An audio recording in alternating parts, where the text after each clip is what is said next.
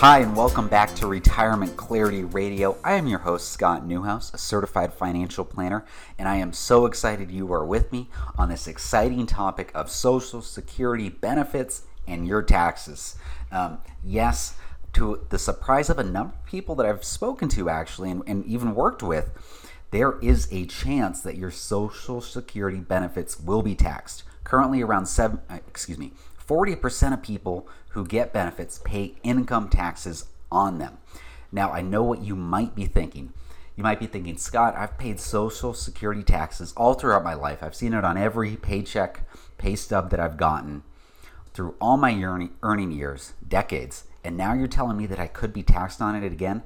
Yes, that's exactly what I'm saying. It's kind of like a double taxation. And so what we want to do in today's episode is go through what it entails, how you might be able to either avoid it or pay less of it than necessary. Now, before we get into that, I got to give a shout out to my website, freeretirementbooks.com.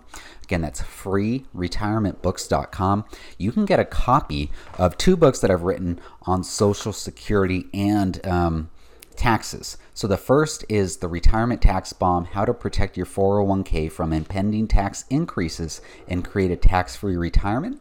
And then the second book, and that book's going to mainly talk about taxes, but it's also going to talk about Social Security taxes in there.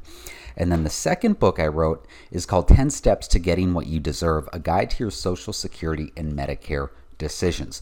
Pick those up at freeretirementbooks.com. You just put in some contact information and then I'll send you a free PDF copy of those books. You can also, if you want to help me out a little bit, you can buy them from Amazon for I think 99 cents all the way up to $4.99. So I will be rolling in the money if you buy it on Amazon, but if you want to get it for free, that's totally fine too. Okay, so let's get into today's episode, Social Security and taxes. How much are your Social Security benefits going to be taxed? That amount of taxation ranges, and it ranges from 0%, so you could pay nothing, and it goes all the way up to 85% of your benefits being taxed. Now, that depends on your income, but it's not just your ordinary income or something like your adjusted gross income. Because taxes aren't confusing enough, the IRS has actually created something called provisional income in order for you to determine whether your Social Security benefits are going to be taxed. Now, you probably haven't heard of provisional income before, so I'm going to try and explain it right now. It's a little tough since it's only on audio. If you want to just Google search provisional income, you'd be able to see this calculation that I'm going to run through right now. So to calculate your provisional income, you start off with something called your adjusted gross income, which you might be familiar with. This is actually on line 11 of your 1040. So this is something that you've been calculating every year when you file your taxes. So you start off with your adjusted gross income, and then you have to add in certain deductions. So things like an IRA contribution, or maybe any payments on student loan interest that you were able to deduct, or any rental losses deductions. You have to add those back in, and then you get something called your modified adjusted gross income. So you start off with your adjusted gross income, you add in some deductions, and then you get your modified adjusted gross income. So that's the first step. Then you take your modified adjusted gross income, and then you have to add in non-taxable interest income, like a municipal bond that you have. You have to add back in that interest. Then you have to add in half of your Social Security benefits, and that equals your provisional income. Whew, that was a lot. So let me repeat that again really quickly. You start off with your AGI, adjusted gross income. You add in deductions, and then you get your modified adjusted gross income. Then you add in non-taxable interest income. Then you add in half your Social Security benefits, and that equals your provisional income. Now, once you have your provisional income calculated, then you need to see if your income falls within the range of you not owing taxes, and then if it does, then you need to see what percentage of your benefits you would have to be taxed on. So if you are an individual and your income is between your provisional income, it's not just ordinary income, it's got to be provisional income. If that's between $25,000 and $34,000 as an individual, then up to 50% of your benefits are subject to taxation. So they would be included in taxable income. Now, if you're married, and again, that's $25,000 to $34,000 as an individual. Now, if you're married, the range would be $32,000 up to $44,000. And if it falls within that, then up to 50% of your benefits are subject to taxation. If it's below that, then you're good. Then you don't have to worry about Social Security taxes you don't have to worry about Social Security taxes. But if you fall within that range, up to 50% of your benefits will be taxed. Next, if you go up to a higher bracket, if you're an individual and your provisional income is above $34,000, then up to 85% of your benefits will be subject to taxation. And if you're a married couple filing jointly, if your income is above $44,000, then up to 85% of your benefits will be subject to taxation. So notice that those are not really high amounts. So there is a chance that you could be paying taxes on your Social Security benefits. I should mention, and this is really important, that you can't be taxed on more than 85% of your Social Security benefits. So it's not going to be the full amount, but it could be all the way up to 85% would be included that you would have to pay taxes on. Also, this is also really important, and it's too complex for us to talk about it on this podcast, but the percentage of benefits that you pay taxes on is on a sliding scale. So you might have heard me emphasize, up to 50% of your benefits will be taxed. Up to 85% of your benefits will be taxed if you fall within these ranges. So that's a sliding scale. It's not just you pay 50% of benefits or you pay 85% of benefits. It could be in that range.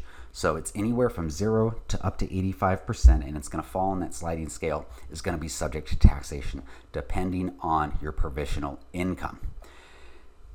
And one last thing that we need to end this episode on is that there are actually strategies to lower or eliminate your taxes in retirement, especially lowering that provisional income amount.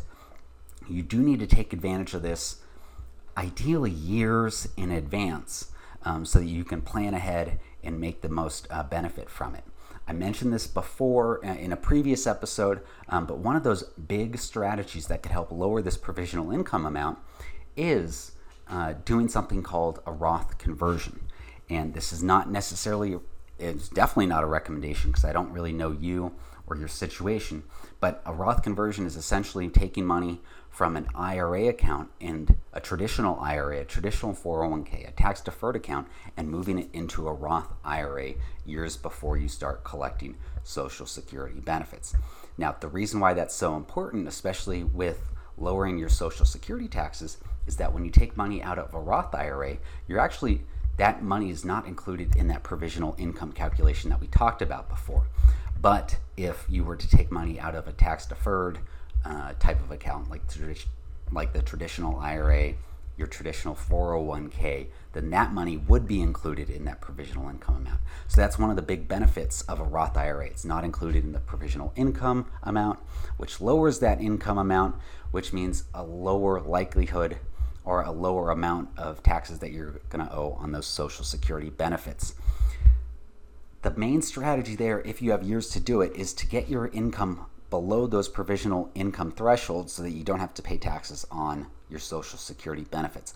But, if you're 1 year away from taking Social Security, that's going to be harder to do. So that's why planning in advance for this is so important. If you have multiple years to take advantage of some of these strategies, it's just going to increase the odds in your favor that you can lower or even eliminate the taxes that you owe on Social Security. And like I said at the outset, my next series, and if you're new to this podcast, I try and do around 4 to 5 episodes on one specific topic. So we just did 5 episodes on Social Security. We did 4 episodes on Medicare previously. Our next, 3 to 4 to 5 episodes are going to be on taxes, and especially taxes in retirement. So if you're interested in learning more about maybe Roth conversions, paying less in taxes in retirement, you definitely want to subscribe to this podcast. Make sure you come back to it as we dive deeper into taxes in retirement. And again, before I go, if you want to learn more today about retirement and taxes and paying less in taxes, you need to go to freeretirementbooks.com, freeretirementbooks.com and pick up a copy of my book, The Retirement Tax Bomb: How to Protect Your 401k from Impending Tax Increases and Create a Tax-Free Retirement. So that's all I've got for today. I am so glad that you're with me. Make sure you subscribe. Come back as we dive more deeper into taxes so you can pay less of it in retirement. I'll see you next time. Bye.